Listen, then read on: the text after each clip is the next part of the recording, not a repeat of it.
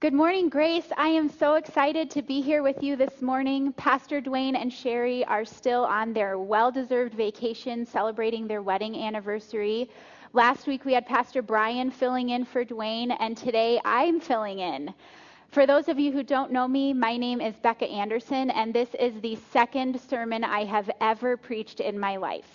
Interestingly, both sermons have been about prayer, and I have heard that it said we preach the sermons we most need to hear, so I'm thinking that God is trying to tell me something, and hopefully he speaks to you today too. Now, I have heard prayer described as simply talking to God, that it's like talking to your best friend, that you spill out all of your excitements and hopes, your worries, your fears, and you ask God to help you. And whenever I tried to pray this way, it felt like God wasn't listening, like I wasn't getting a response in the same way I would from sitting talking to my friend. And so this led me to have a deep skepticism about the effectiveness of prayer. I had experienced too many desperate prayers go unanswered. Friends and family who were diagnosed with cancer, and we prayed and prayed and prayed for them, and they never recovered. Mothers like me who suffered miscarriages, and we prayed and prayed and prayed for those babies and still never got to hold them in our arms. And jobs lost, especially right now. There's millions of people praying for jobs, and those jobs aren't coming. Now, these unanswered prayers didn't make sense to me, and they still don't. Healing is something that God does. While Jesus was here on earth, he healed countless people in miraculous ways from a variety of illnesses. Providing is something that God does. Jesus fed 5,000 people with a couple of loaves of bread and fish. So why aren't we seeing huge miracles like this to address the suffering we see in this world? I had gotten to the point where I would rather not talk to God than to continue asking and continue to be disappointed. Scottish theologian James Torrance would have diagnosed me this way. He would have said, my specific prayers, the specific things I was asking for, had not been flowing out of a life of communion with God.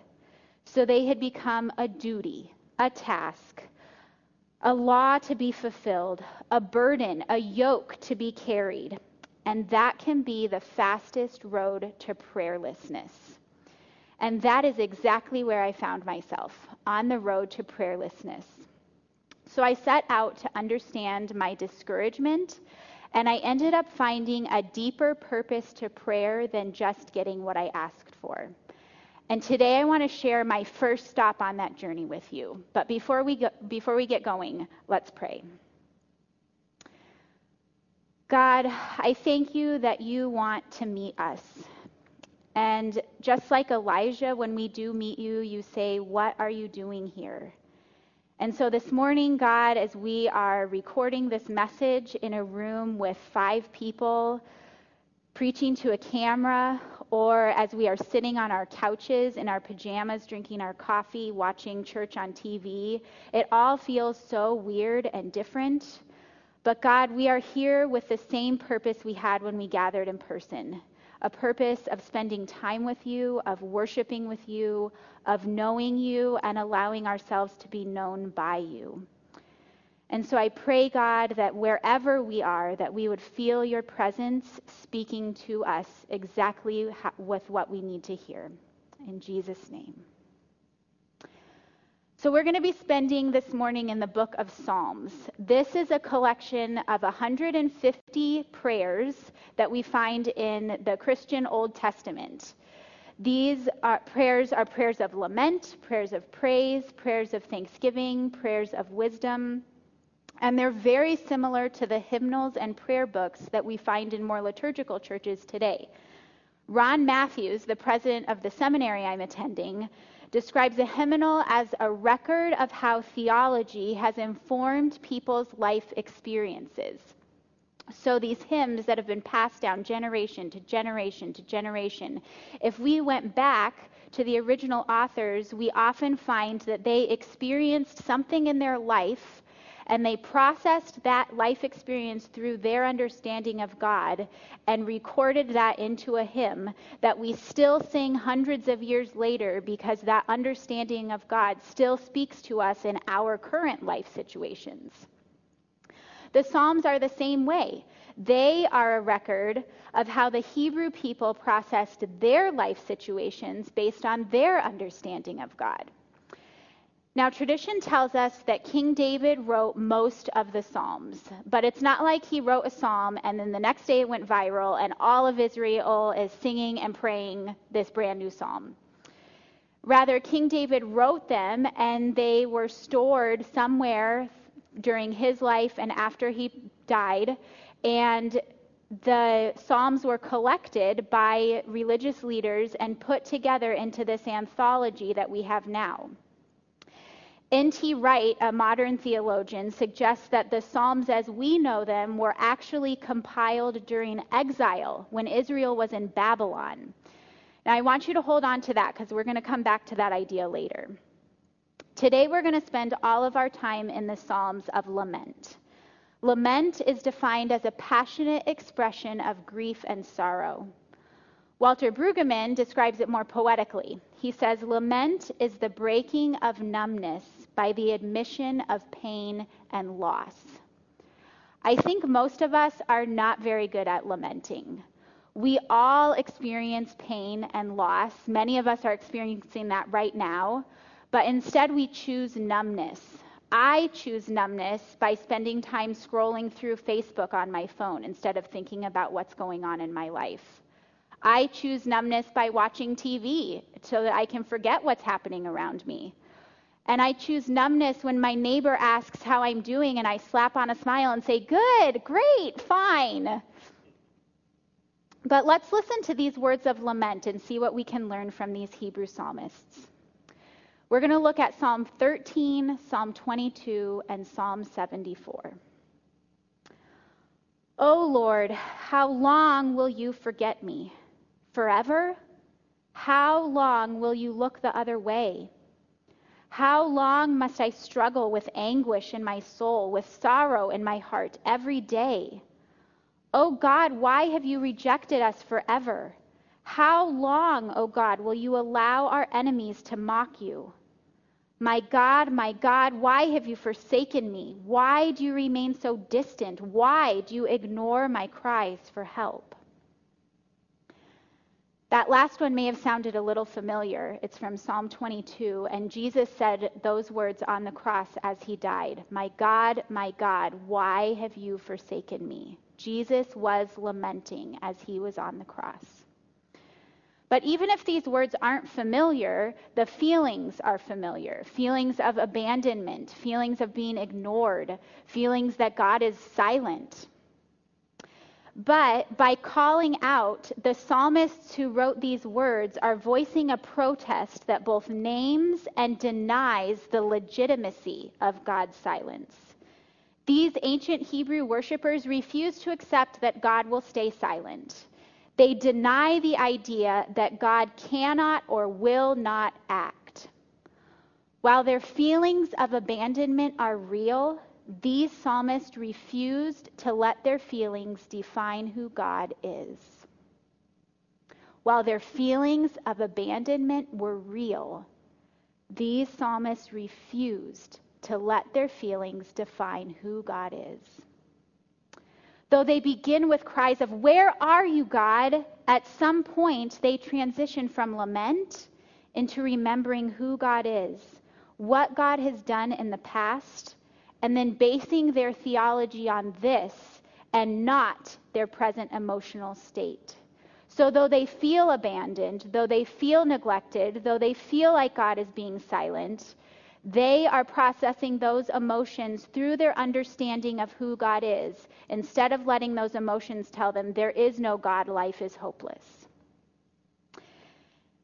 Their feelings are real, but instead of letting their hopeless feelings tell them there is no God, they let their understanding of who God is help them process these feelings. And listen to how they describe God in the same Psalms where they were wondering where he is. But I trust in your unfailing love. I will rejoice because you have rescued me. I will sing to the Lord because he has been so good to me. You, O God, are my King from ages past, bringing salvation to the earth. Yet you are holy. The praises of Israel surround your throne. Our ancestors trusted in you, and you rescued them. You heard their cries for help and saved them. They put their trust in you and were never disappointed. I call these words the anchors in the Psalms of Lament. And every single Psalm of Lament in the Bible has an anchor, even Psalm 88. Now, this is a lament psalm that is so dark and painful that Jewish theologians have turned to this psalm to help understand the Holocaust. This psalmist, by the end of the psalm, even gets to the point of blaming God for their situation. Listen to what they say.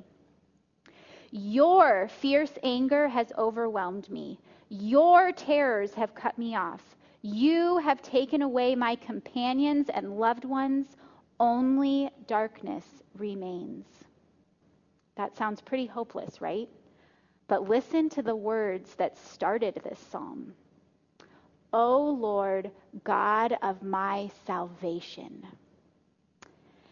The anchor of this psalmist's faith is that God is the God of their salvation. Without this conviction, this psalm would never have been written. Why would you pray in the darkest hour of your life to a God you thought was powerless or non-existent? You wouldn't.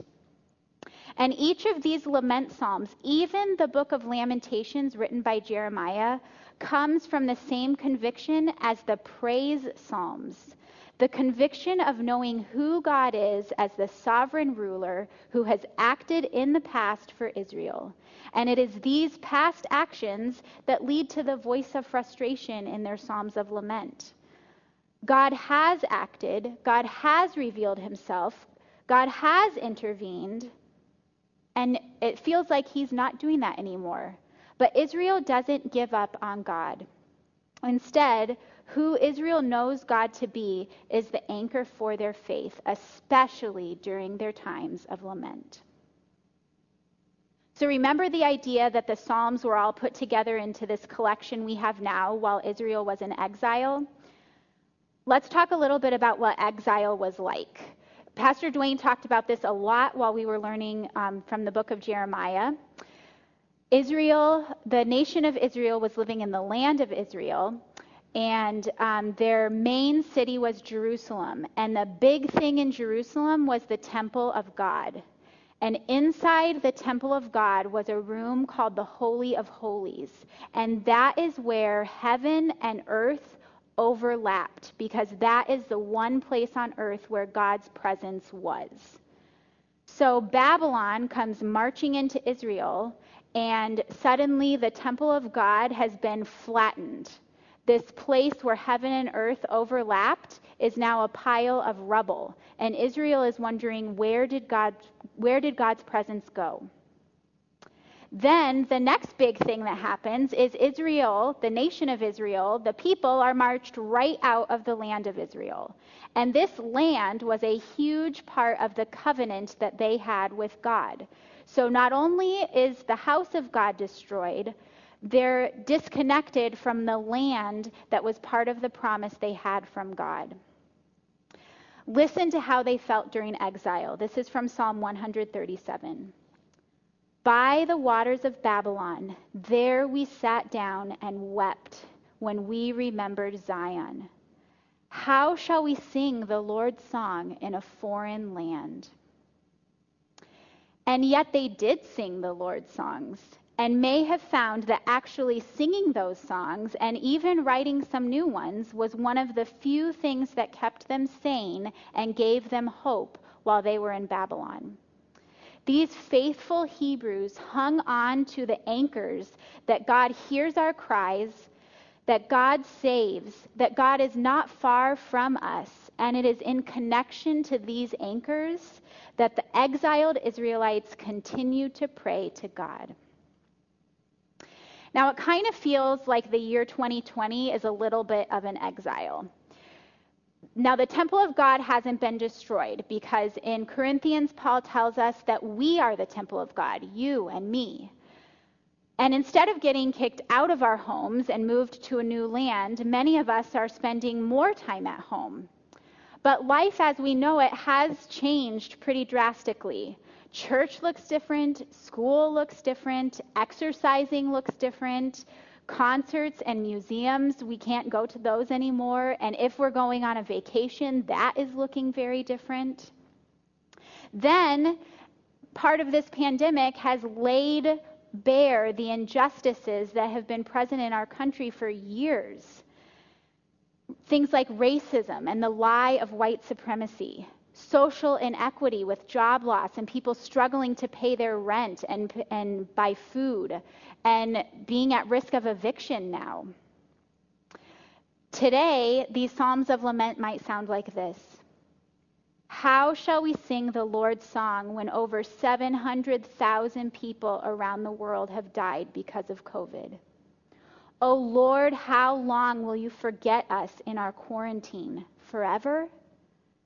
How long must we struggle with anguish in our souls as we are turned down for job after job? All is darkness. All is loneliness. And you know what? It's okay to feel this way. It is okay to feel this way, and it's okay to share these feelings with God. If God didn't want to hear this from us, these Psalms of Lament wouldn't even be in our Bible. But like the authors of the Psalms of Lament, we do not let our frustration, our anger, our disappointment, our hopelessness define who God is. God is the God of our salvation no matter how we feel. In these times when our lives feel like a stressful emotional hurricane, we hold on to the anchor we have in who we know God is. I want to give you a real-life modern example of someone who has done this, and that's the late Representative John Lewis. He fought for civil rights his entire life, and he never lived to see that fight actually end. But he shared this quote. He said, "Release all bitterness, hold only love, only peace in your heart, knowing that the battle of good to overcome evil is already won."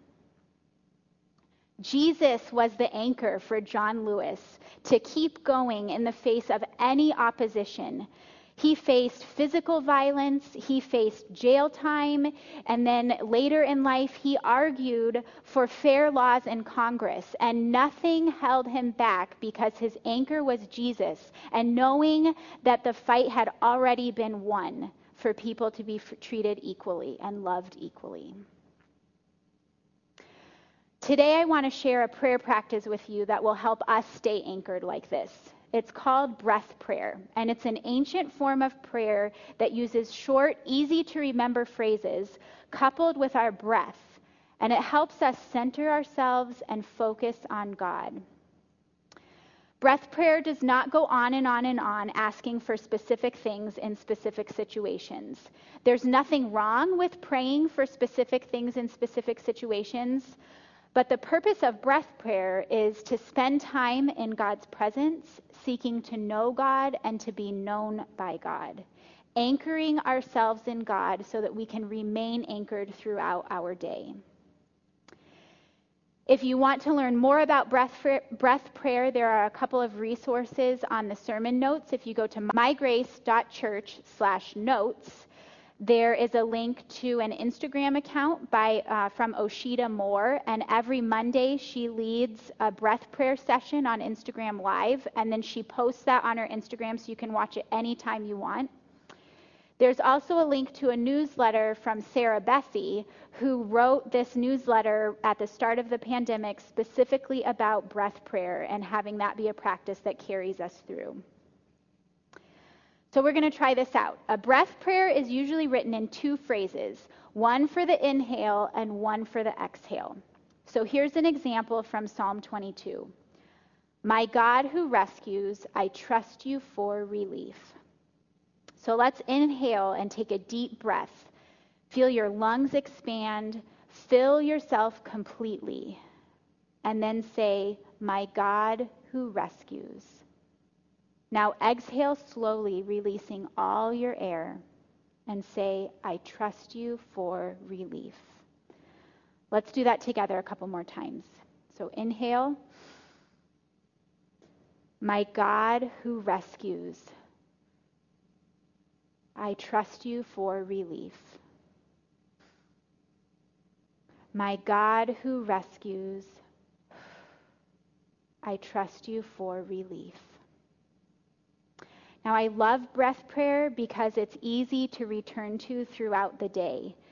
If I'm being impatient with my kids, if I have read too much of the news and I'm stressed out, if I'm feeling angry and overwhelmed about the school situation, all I have to do is stop, take 5 or 10 seconds and a few breaths and pray these prayers, and I can feel myself re-anchoring to God.